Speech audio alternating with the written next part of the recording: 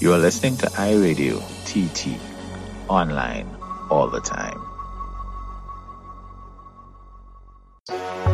Welcome to Music Matters, the Caribbean edition. The podcast series featuring news, interviews and analysis of all the music from the islands.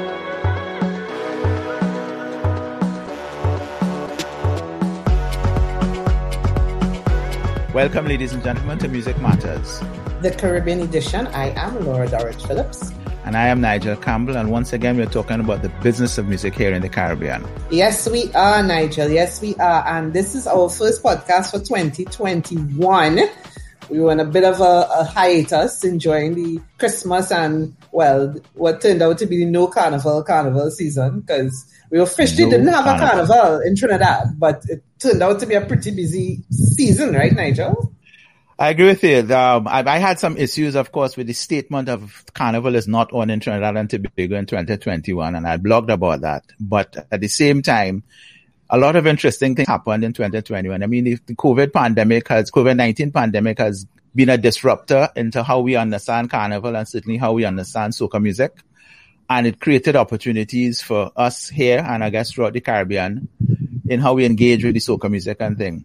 But I think critically for us in terms of how our podcast in 2021, and once again, welcome to all our listeners, is the music didn't stop.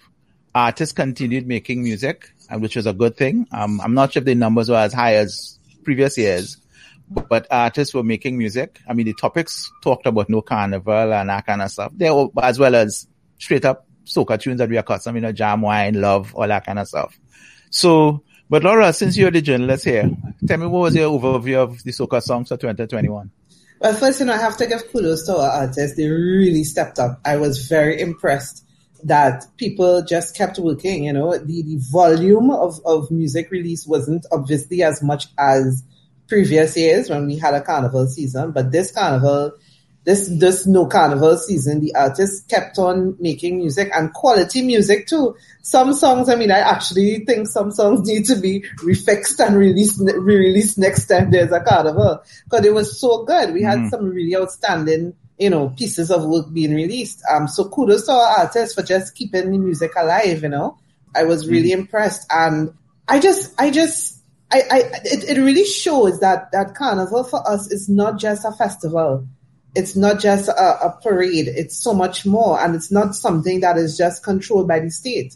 It's a whole ecosystem. There's so many things that contribute to what carnival is, and the music is a large part of it. And what for me really stood out is that usually the artists are considered part of the whole system of fetes and that kind of thing, and they rely a lot on promoters to give them a platform. What we saw happening this year is that the artists took their own fate, their own careers into their hands and gave us, they had the output, they gave us concerts, they gave us performances. They didn't need to rely on a promoter or anybody to say, or a gatekeeper to say, hey, I want you for a show.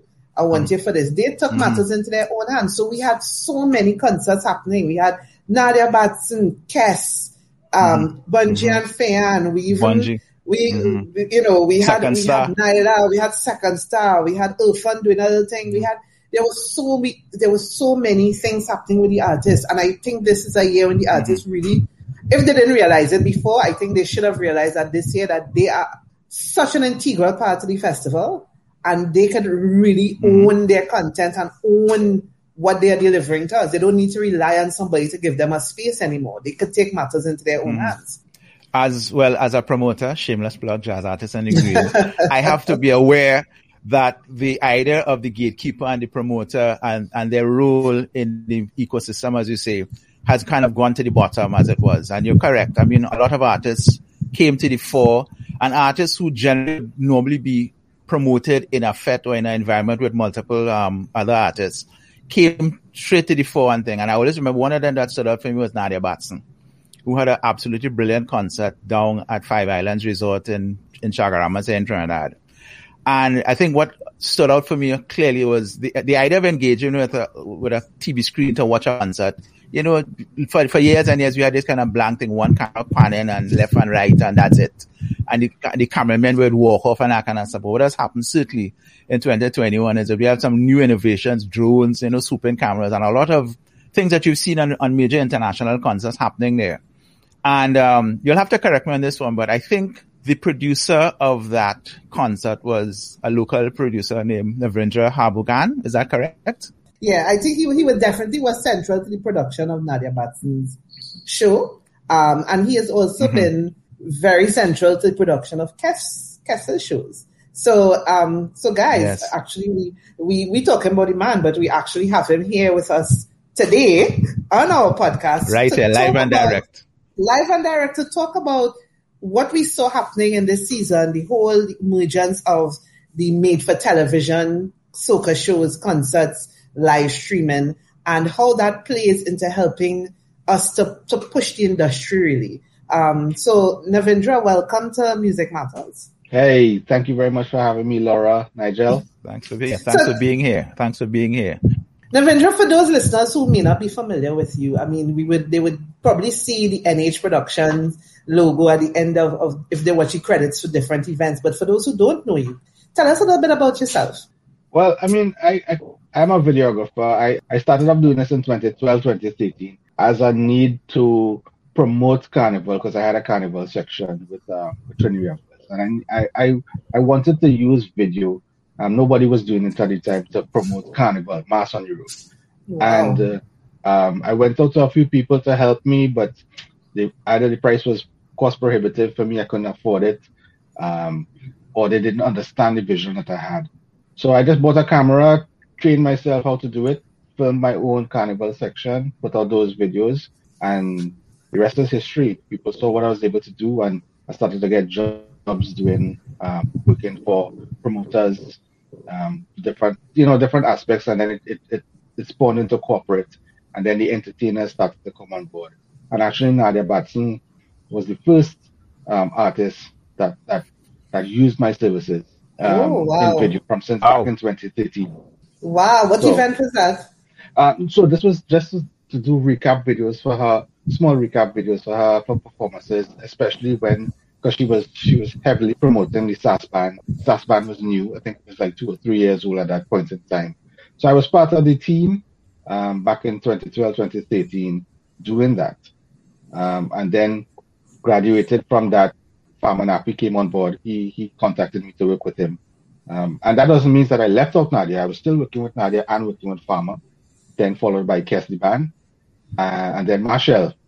So those were the 4 major artists that I worked for over the past several years as being their kind of in-house videographer for doing event recaps, touring with them. So I spent the last 5-6 years just touring the world, going to fets all over the globe. Wow.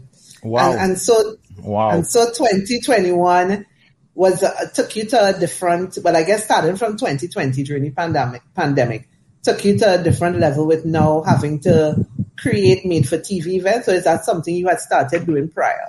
Well, okay. So I always had a yearning and a desire to create made-for-TV events. And what I did back in 2014 was that I wanted to train myself in how to do these type of big productions like you would see for Soca Monarch and that kind of thing. There was a complaint that the quality of the production coming out of Soca Monarch back in those days was not that stellar. So I wanted to see, what problems they were having, how I could improve on it. So I went down to Soca Monarch, through the proper channels, set up my cameras, filmed a few performances, edited it and put it out.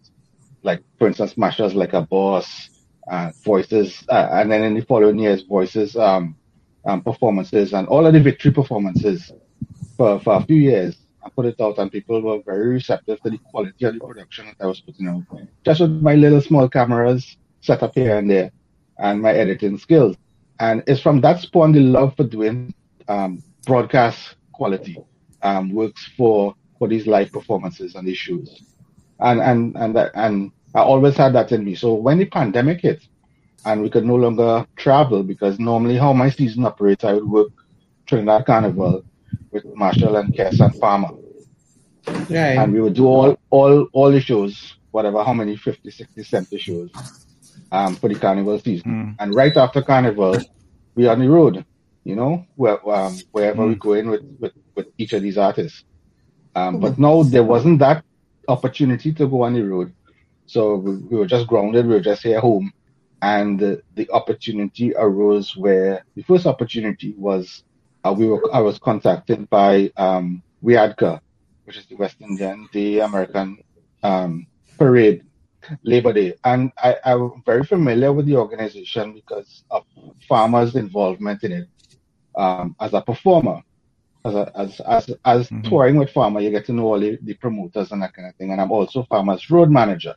So I'm very into the business of dealing with the promoters. And they also know that I am also a videographer. So they contacted me to hire Farmer to do the show, and also was talking to me about producing the show from the Trinidad aspect of it. And they told me that they had other artists like Nyla and Kesley Band on board. So I took that up as an opportunity to say, hey, let's see what we can do, and let's see how we can put together a production that is for TV. So we worked closely with them, and we created this virtual event for Labor Day, which we filmed way in advance. It was pre-recorded, and put it together with their production people in New York, and created a show. And we filmed most of it in Kess's band room. And while I liked the outcome of the show, I thought that we could have done it better. How I do productions is that it's not scientific. It's that I produce things I like to see. And I've been to so many events over the past 5 years, probably somewhere between 500 to 1,000 events. I stopped checking. That I've worked in. And I've seen productions all over the world. I know what works and what doesn't work. What can translate to TV and what can't translate to TV. Right. And so we took that WIADCA production, and I looked at it and I was like, we could do better than this. So then another opportunity came up, which was kind of in parallel, which was the Brooklyn Festival. There was a Brooklyn Festival that Kesley Band was booked for to perform. Yes. And we wanted to film that, but didn't want to do it in the band room. We wanted to do it outdoors to give it a Trinidad feel. So we went around looking for venues and found that North Deck looked good on camera. And we could create this production for the Brooklyn Festival and film it at North Deck. So we went up there, we looked at the venue, and we filmed the entire thing, pre-recorded it and edited it and sent it out. And it got rave reviews. Sorry to cut you, but that North Deck performance from Kess also formed the basis for their We Home album, the videos for the album. Well, in parallel, they were in studio recording the We Home album, and then this opportunity came about. And we decided to try to see how we could fuse the both and do some of the new versions of the songs for this performance. So they were already in the process of recording the album. Okay. And that is what we did. We took some of the versions, because of course, the We Home album was new versions of existing songs with a live feel. So that you could actually feel that you're at the show kind of thing, as opposed to an album or studio recording. Right. And that is what we used for the for that performance up at North Deck. And it got rave reviews from people in Brooklyn and the fans. And I was like, then I started to look at it seriously, and I was like, maybe this is something that we need to seriously look at in terms of how we translate live performances for TV. And it seems like a formula like this is something that will work. Because it was trial and error. I mean, we all trying to see what would work. Up to that point in time, everybody was just doing something on Instagram. Exactly. Everybody was trying to jump on the bandwagon of doing something live. But I never liked live, because we couldn't control live. We couldn't control the audio. We couldn't control the internet. We couldn't control the video quality. We couldn't control all of the elements that affect your performance and affect the quality of the show. Me not being able to control it, I stepped away from live, and I was pushing people towards pre-recorded. Right. And even when I got opportunities to do anything and they wanted to do it live, I would ask the simple question, why do you want to go live? Can you give me one benefit of going live that you can't get from pre-recorded?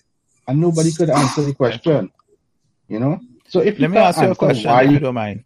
You talked about give you one reason. My first initial thinking would be cost, because I'm thinking that a live event is a live event and some of these costs are already borne up front.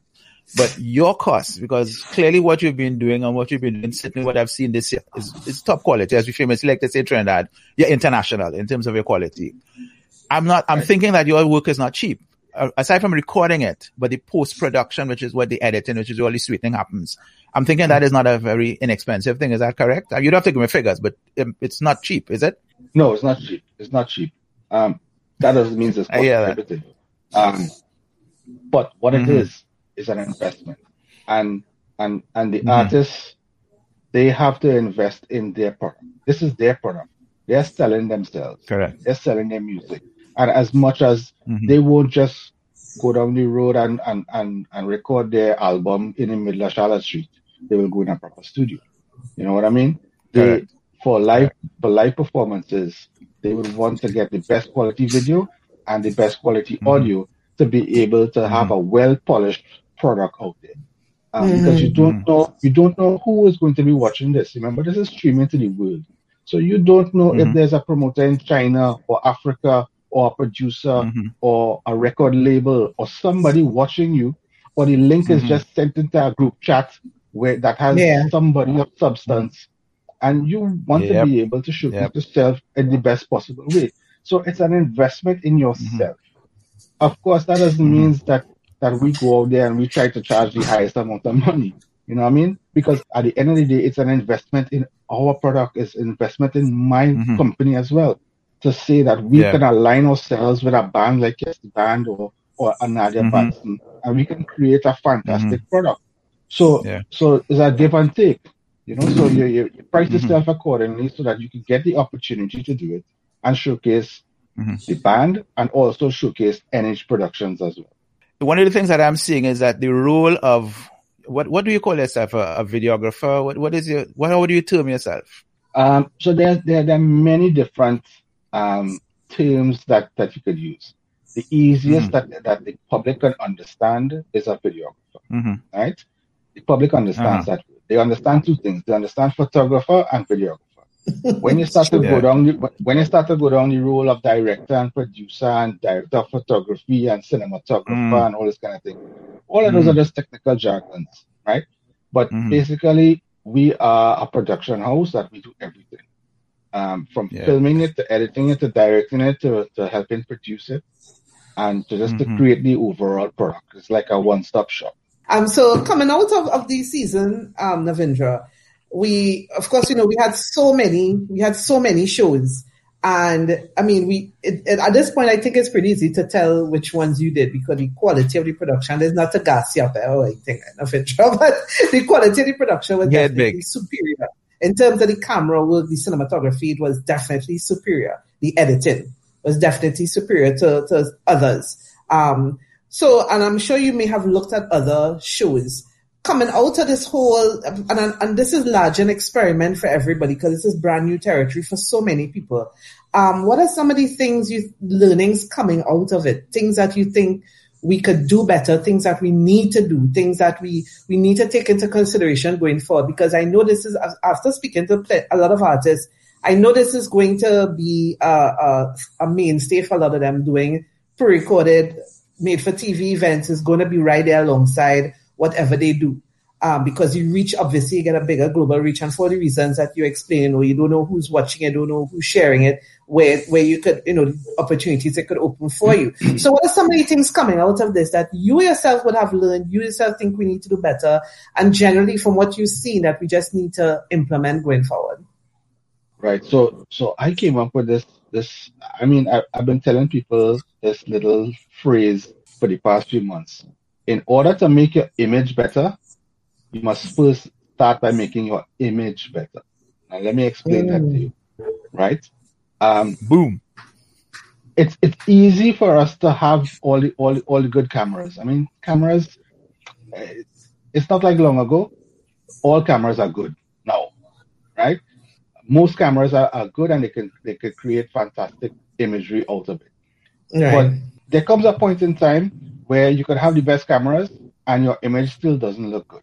In order to make that image in your camera look good, you have to actually go and make the image of what you're filming look good. And that's what we decided to do. And that is where, let me give you the story of WeHome, the first WeHome, which I could consider a milestone in the virtual productions in Trinidad. I agree. So Kes came to me with the idea of doing this WeHome concert, and he wanted to fashion it kind of on the NPR's Tiny Desk, where it was in this room, and there would just be the band jamming, and we'll film it. So we went to this location where they had this room, and he said this is the location he wanted to film it in. I looked at it, and I was like, it looks too officey for me. And I don't like how the shelves look. I don't like the color on the wall. I don't think, I said, Kes, I don't think this is going to translate good to Video Boy. He said, well, what do you think we could do? I said, well, how about we create a backdrop, right? Behind that cover up the walls. And we just do it on 3 sides. The back wall and the 2 side walls. And we could use that backdrop to kind of pretty up the space a little bit. And we could bring in a little bit of props and just make it look like a living room or something homely. Because people are watching this virtually, we could do it and make it feel homely. And at the time, the album we were calling it WeHome. So, and Nicholas Huggins had already done the artwork, the cover art, with the animated cover art and that kind of thing. And I told Kes to say we can use the artwork and paint the backdrops to make it look like the inside of a house. And Kes is like, that's a real good idea. I have the man for the job. So we contacted Ben Geyer, who did a lot of work for Kes. And we met with Ben. And we gave Ben the idea, and Ben just ran with it and created this beautiful set that was so simple. And we just took that set and we installed that in Kes's, in the band's band room, and we filmed the show right there. I was blown away by the visuals. I mean, when the videographer and the editor is blown away by how the thing looks, we do something good, and I was very proud of that. And it was from that we started to kind of raise the bar in terms of the level of production. And it brought us back to the thing, the phrase that I was saying, in order to make your image better, first start by making your image better. First start by making what you are filming look good. And then what you see in the camera is going to look excellent. So I started to stray away from having to do live concerts with just some trussing and some lights. I think we're beyond that. I think we could allow our imagination to get the better of us, and we could create something. It don't have to be very expensive. Look at what Irfan Al's did. I loved Irfan Al's production. It was very simple. It was done in a house with some creative lighting, creative camera work, positioning. I have a 45-minute show, and it was very well done. Yes. And that did not cost a lot of money. You just have to have the right imagination, put the right elements in place, make it as simple as you can afford, and or complicated as you can afford, and film it properly, right? So in terms of the structure, I would say that having your set design and your performance set are the 2 most important things that you need to have a proper show. What your backdrop is and what the songs and the sequence in which you're doing your songs are the most important things. Videography and filming, it comes last. As you say this, I'm reminded of the other concert that stood out for me in Carnival this year, which was Batson Show. Kes's show was filmed indoor with a set and recorded and of course post-production. I'm assuming you also did the same thing with Nadia, but Nadia was filmed outdoors in natural space at the Five Islands Resort. Tell me a little bit, if you don't mind, about the difficulties, if there were difficulties in that particular production, being outdoors and having to deal with the elements and that kind of stuff. Right. So the idea for Nadia's show is that when they approached me, I filmed Nadia's art form show last year, but she had it at the in-person event for 2020. And when she came back to me and she said, listen, I want to do art form 3 and we want to do it virtually. And I was like, no problem. And I told her, I don't want no ideas where we're going to have some truss and some lights and that's the end of that. I need to have a proper set. We want to have a show. We want to do something grand. So they were the ones that went about looking at venues, looking at locations, and they came back to me with the idea of, what do you think about doing this thing in Five Islands? And immediately I was like, what? We could get Five Islands? If we could get Five Islands, thought that was brilliant. I want to do I found that was brilliant. That was brilliant. So I said, so how come you decide you want to do it in Five Islands? So Icon, as manager, said, well, you tell me no trusting and lighting and no regular thing. You want something grand. I was like, well, all right, let's do it. So it took a little negotiation with Five Islands to kind of get them on board in terms of what we were trying to accomplish. So we negotiated with Five Islands to be able to have the event and to have the virtual day. And we went down to do a site visit. And when I went down to do the site visit, I was blown away by the backdrop, especially the backdrop of those huge slides. And immediately I thought that I wanted Nadia's show to look like a rock concert, a soca rock concert in, let's say, some place like Kissimmee or Six Flags. That was the vision that I came up with. And I told Nadia that vision, and I told her, I said, listen, I want to do this whole intro sequence with you in this big costume, and we coming through with the Moko Jumbies and all the carnival characters and that kind of thing. We came up with the whole idea right then and there at that meeting at Five Islands, and then we executed it. But she also, at the same time of that meeting, she said she had this song called A Love Note to Carnival, and she wanted to film herself walking through the streets of Port of Spain in a carnival costume, singing the song for people. And we thought that was a good idea, that we could shoot that music video and also tie it into the art form introduction and film the whole show there. Of course, one of the disadvantages of filming in the outdoor is that the weather, you're kind of dependent on the weather. But I mean, fortunately, it's the dry season, so we knew that the chance of rain, especially in the nighttime, is minimal. Because we shot this at the end of January. And what definitely looked good was that the natural breeze was blowing through the air, and you could see her hair blowing in the wind while she was performing. That's something that you can't get from doing a virtual indoors. Yeah, that show was really well done. It really set the standard. Somebody so you talk about creativity, imagination, about image, but what are some of the technical things you think that we also need to look at? Because for me, looking at some of the productions, the editing seemed to be messy. Camera angles seemed to be, messy. Just little things. I feel like there wasn't enough consideration that we were performing for people in the camera. We were performing for people who watching this at home.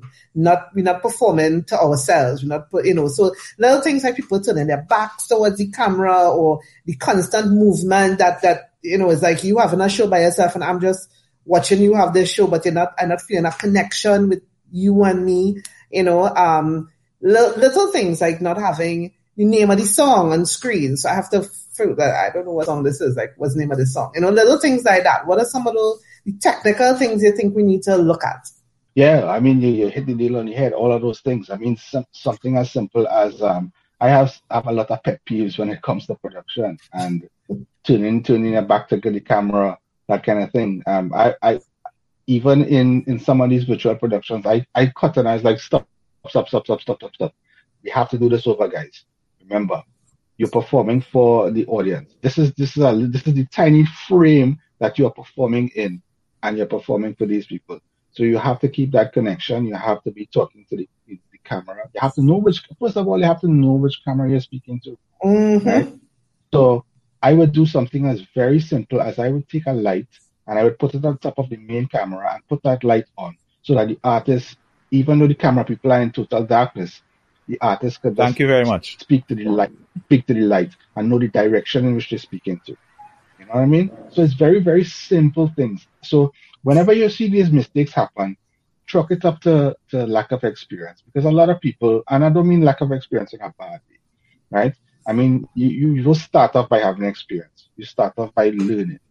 So in a lot of these other productions, sometimes these are people's first times in doing it or editing it and that kind of thing, and they will figure it out eventually for the next one. and that's okay. You know what I mean? Even for me, I look at every single one, and I look at all the mistakes because it helps me learn what mistakes not to, you know? And likewise, people would look at mine and look at things that they see I do, and they would learn as well. It's all a learning process, and we're all here to kind of teach each other and move the whole industry forward. It's not about me being selfish and me trying to be the best. It's about me trying to put out something that other people can learn from, and then I can learn from their things as well. Yeah. As I said, as you're talking about moving the industry forward, I wanted to circle back to something I was thinking about before, about the role of the videographer now in the industry as opposed to 2 years ago. Now with the pandemic and everybody stuck at home, and the only way to engage with live performances, which was the biggest generator of revenue for artists and things. Now we literally have to sit in front of a TV screen or a phone or something to watch the thing. The role of the videographer, as far as I see, has now risen to the top more so than even possibly the sound engineer in the live situation. You have taken that role based on the work that I've seen in terms of your live of concerts this year, in terms of some of the videos that you've produced over the years for some of these soca artists. In terms of the larger experience, certainly in the Caribbean and thing, we know that you work in Trinidad and we know that you tour with major soca artists like Machel and Kes. What about your work with other Caribbean islands? Is that something on the radar for you, or have you done it already? If you don't mind, let's share some of that experience. Well, first, sound engineers are extremely, extremely important because with videography comes sound. And you could have very good video with bad sound and you will be turned off. Mm-hmm. Conversely, you can have bad video with very good sound and you can still watch it. It's still watchable. Exactly. You understand? So the sound engineer and like I particularly pay a lot of attention towards sound. I work very closely with the sound engineers for all of these recordings, and we go back and forth. I mean, if you talk to any one of them, they will tell you that I'm very irritating when it comes to me, the audio. I would send them back and have them fixing all kind of things, right? Because the sound has to be perfect. As again, I've said, this is the artist's image, and an artist is nothing without their audio. You know what I mean? That is why you could have an album. Yeah. The album has no video on it. The album is just music. So audio is very, very vital and very important. And I did find that in many of the productions, audio was terrible. I must say. And that is not because of the audio engineers, right? They're doing what they do best. They were trained in mixing for live shows, in-person shows. And mixing for live shows and mixing for television broadcasts is two totally different things. It's totally different. It's very much different because remember, you are mixing for a live in-person show based on the acoustics of the space that you are in. Yes. Right? Those acoustics are not the same for somebody listening in a living room. So you kind of have to mix your audio closer to what an album mix sounds like or a record mix sounds like, but with some live elements in it. Wow. So it's different. So it's a learning curve. And because I've been trying to do a lot of this, playing around with it since 2014 with Soca Monarch and doing my own mixes of the Soca Monarch show, I know what is the sound that I am looking for. And that is the sound that I feel sounds good. Now, in terms of, you say, working with all of the other smaller islands and so on, I've been to almost every Caribbean island. And I would definitely, I haven't worked with any of the islands per se, but that is something that I would definitely love to do, to work with some of these other smaller islands in terms of showcasing what they have, showcasing their carnivals, showcasing their islands. So you really haven't worked with the other islands, but and I may have misspoke when I said the sound engineer was a primary within the kind of mix. I was thinking about the promoter, really, the live music concert promoter. Because what I was thinking is that your role as a videographer and as a production house where video is the primary product and thing, certainly has a role of taking the music very, very, very far, right? With just a press of a button as it was. It would be, well, in terms of what we do here on this podcast and talking about the business of music and business of soca music also, I think that 2021 and going forward, persons like yourself in the industry are now going to be big players in terms of how the music is distributed, right? Now Spotify is in the Caribbean and you have Apple Music and all that kind of stuff. Have you ever thought about creating your own platform for just like a mini YouTube or Caribbean YouTube or some kind of thing? I ain't trying to push it in directions of business, but this is the kind of thinking, because what you've done certainly on the ground is pioneering and is groundbreaking. But in terms of let's try and expand the business. You're already ahead of the game. Let me pick your brain. Yeah, I know. Video is very, very, very important. And unfortunately for me, I was able to see that very early on, almost 9 years ago. And that was at a time where you only had YouTube. There was no Instagram video. Facebook had something that was not very good at, as a product in terms of video. They were mostly dependent on YouTube links, that kind of thing. So it was only, if you did video, you did video for YouTube. Now that social media has taken off, with Instagram and TikTok and all of these platforms embracing video, we are at the point where video is king. If you are an artist and you do not have a video for your song, you are doing music wrong. That's just plain and simple. Say it again. Right? If you are an artist and you do not have video as part of your thing, then you're doing music wrong. Right? Music nowadays has to embody video, because video brings a whole different aspect. I'll give you an example. I've done a couple of music videos for Farmer Nappy.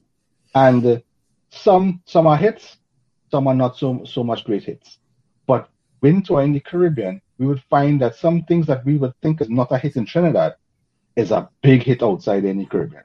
And when we try to investigate and find out why this song doing so good all up the islands and it not doing good in Trinidad, is because the video is being played up the islands on their local TV station. So they get to see the song, they get to see a different side of the song. So you don't know. So you see, a lot of the artists think about being big in Trinidad. But being big in Trinidad is good, but you could be big elsewhere as well. You know? And that being big elsewhere could help you come back to be big in Trinidad or big in the industry. So video is extremely important. And promoters as well. I have a pet peeve with promoters.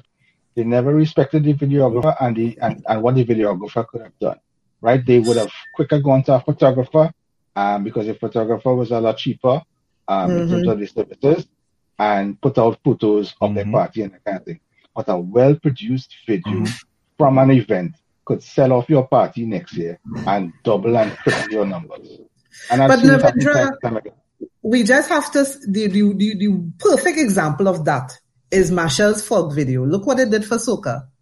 Exactly. Like, promoters would be completely dumb to ignore the effect a good video could have on your event. And especially now, coming out of the COVID period, going forward, and the global reach that your event can have, I don't think they'll be disrespecting or not seeing the importance of videographers anymore, because, as I said, this live stream component is going to be pretty powerful, and it's going to remain as something that a lot of events are going to have. So I think it's a new dawn.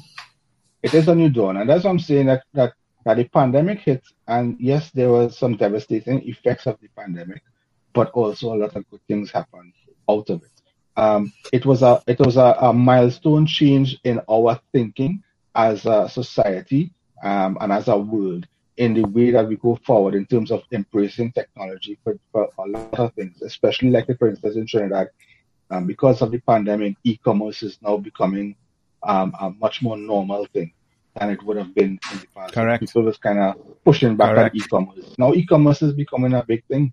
So similarly with videography, that is also becoming a big thing. And it being embraced by a lot of companies, a lot of organizations, a lot of promoters.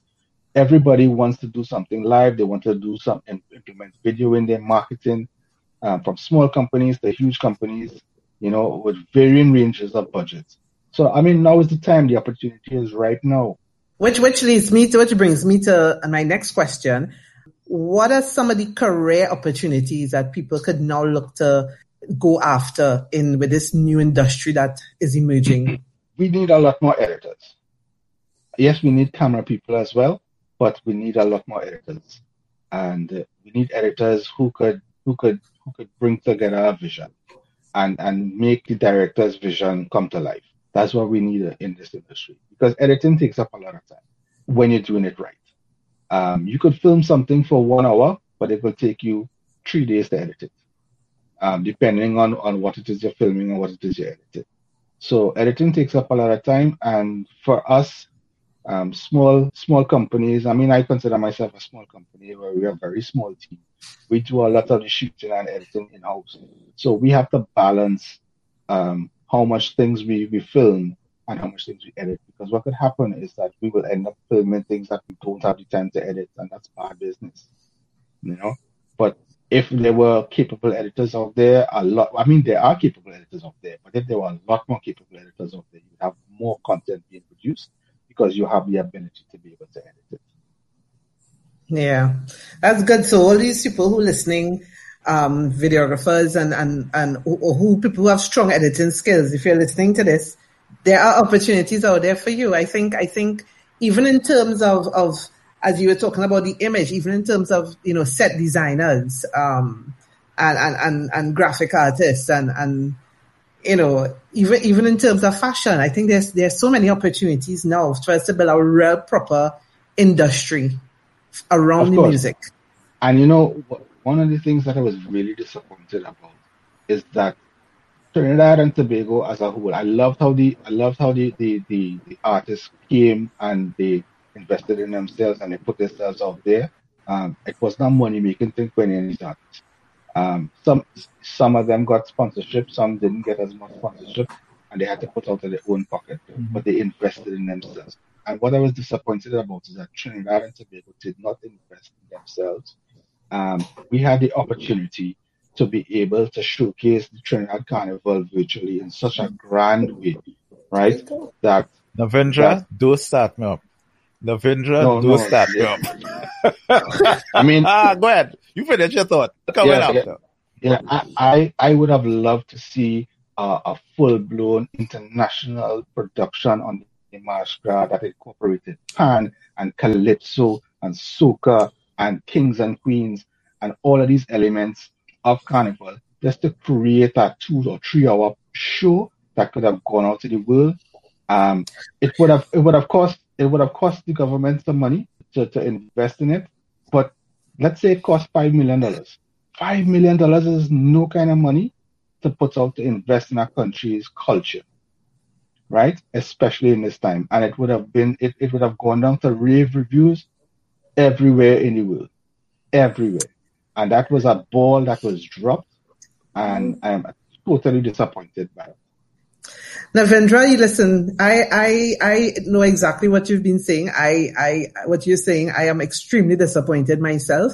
Prior to in the lead up to our carnival season, I had actually done an interview with Notting Hill Carnival committee, head of the committee, Matthew Phillip, about what they did, because I found it was so impressive that they had planned this content. They got 3 channels on YouTube that was running live simultaneously for 3 days, and they had everything about Notting Hill Carnival on display. They had interviews with band leaders, with steel bands. It really gave the international audience an insight into what Notting Hill Carnival really is. The whole background into it. They pre-recorded everything. They packaged this content. I was like, this is what we should be doing. So this is what I expected us to do, to package content, even if it was for a 5-day period or 2-day period, to package content, have an umbrella body, whether the NCC or whoever, bring together all the creators in the country and say, okay, different carnival groups, what do you plan to do? What can we record? And bring together everything and really take the opportunity to show the world what Trinidad Carnival is, that we are not the same as every other West Indian carnival. This is why we call ourselves the Mecca. This is why we are different. These are the elements that make Trinidad Carnival, and really market it to the world. And I was so disappointed that we did not do that. We didn't have the vision to do that. We were caught up in definitions of a virtual carnival, which was nonsense. We just did not get the vision. We didn't understand the whole. We complain every year about, well, Jamaica going to still carnival and we don't market carnival. But we didn't jump on the opportunity that this pandemic provided us to really tell the world, this is who we are, to make the world understand this is why you come to Trinidad. Because no other carnival comes close to what we have to offer. And we just dropped the ball completely. Instead, we had a million little events where we were basically talking to ourselves. And the rest of it was like, okay, so what did I learn about Trinidad Carnival? Nothing. So that's why I said kudos to the soca artists, because they kept the music going. But outside of that, there was just no national effort. And I'm so disappointed. I can't even begin to express how disappointed I am that we did not, as you say, we dropped the ball on it, I'm passionate about it because this has been... Laura and Narendra, let me just jump on my little soapbox here. This thing, as I said, just like you, Laura, I also wrote on this thing a couple of articles and was commented even upon a panel at UWI talking about this whole concept about the no carnival, and clearly the public sector and the political sector, they had their reasons for stopping carnival this year because of the pandemic. That's real. Let's not water that down. But as you have said, and as Laura has said, the opportunity was ripe for another version and another vision for what carnival was. But what I saw, of course, was the idea, and Laura kind of mentioned it with the artists doing it, and certainly some sponsors getting on board, is what this idea of a private sector taking carnival and literally removing it from the state. Right? It's a very radical idea, admittedly, and it's something that harkens back to the early days of carnival, when carnival had us and them.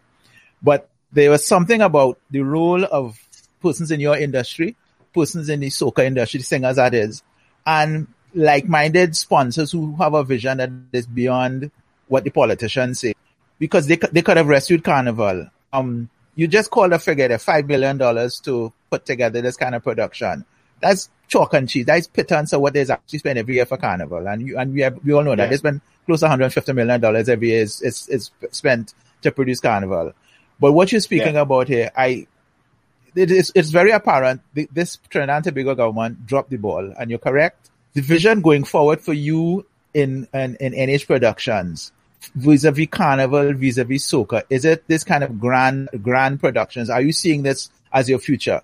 Massive pre-recorded concerts, taking artists and taking the music, and possibly taking a carnival in a day in August. Something I think so, and taking it to do it, because my feeling is the government couldn't take us so far to the private sector to do it. Let me know your thoughts on that. Yeah, most definitely. I mean, that is an opportunity that I would have jumped at doing, and doing something for your country at such a grand stage is like a career goal for anybody. It would not have been about the money for me, right? Because the money would come after the fact. I would have done it for free.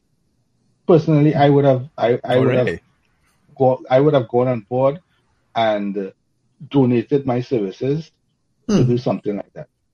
If that was the case, right? I've done it many times in the past. Where if I see that there's a cause, I would donate my services, and nobody has to know that. You know what I mean?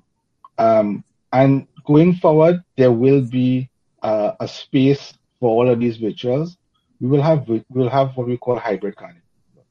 Right? So there will still be the in-person stuff, and then there will be these virtual type of events, because these virtual type of events reach a much broader audience than what you can reach in in-person concerts. Right. That's the goal. You want to be able to reach the world, because the bigger the population that you reach, the more albums you could sell, the more records you could sell. And that is the goal. You want to be able to sell your music. It's a volume business. Yes. It's a business. Exactly. Yep. And then that whole feeds into the whole streaming service, people downloading your music. Yeah, it's a business. And I think this is an excellent note upon which to end it, Nigel. And that is really a great opportunity and a kind of great point, and as you rightly say, to kind of wrap up the idea of the role of videography and film and virtual events. I agree with you 100%. It's an opportunity that was missed for Carnival in Trinidad and Tobago. Hopefully, we'll see that there are other carnivals that may become virtual going down the road. NH Productions may be part of that as a leader in Trinidad and certainly a leader in the Caribbean. And I would like, Nigel Campbell, would like to thank Narendra Habukan for being part of this podcast here with myself and Laura. Technical issues aside, I hope we could have conversations again with persons like you. Thank you very much for having me. Narendra, thank you very much. I thoroughly enjoyed this discussion. I thoroughly enjoyed your insight and your wisdom, and I look forward to seeing more of what you have to do and offer. Thank you, Nigel. So guys, this has been another informative edition of Music Matters. We thank you so much for listening, and don't forget you can follow us on Instagram, on Facebook, and leave us some comments, interact with us, tell us what topics you'd like to hear who you'd like us to interview, okay? And we will always be here. And that's about it for today's edition of Music Matters, the Caribbean edition. I'm Nigel Campbell. And I'm Laura Dorridge Phillips. We'll see you guys next time. Bye! Hey everyone, thanks so much for listening to Music Matters, the Caribbean edition. If you enjoyed the podcast, please like, subscribe, and follow us on Facebook and Instagram at Music Matters Caribbean. And if you want to listen to our previous podcasts and keep up with our new material, check out the website podcast.iradio.tt or listen and subscribe on Apple Podcasts, Stitcher, TuneIn, Radio Public, and more of your favorite podcast platforms.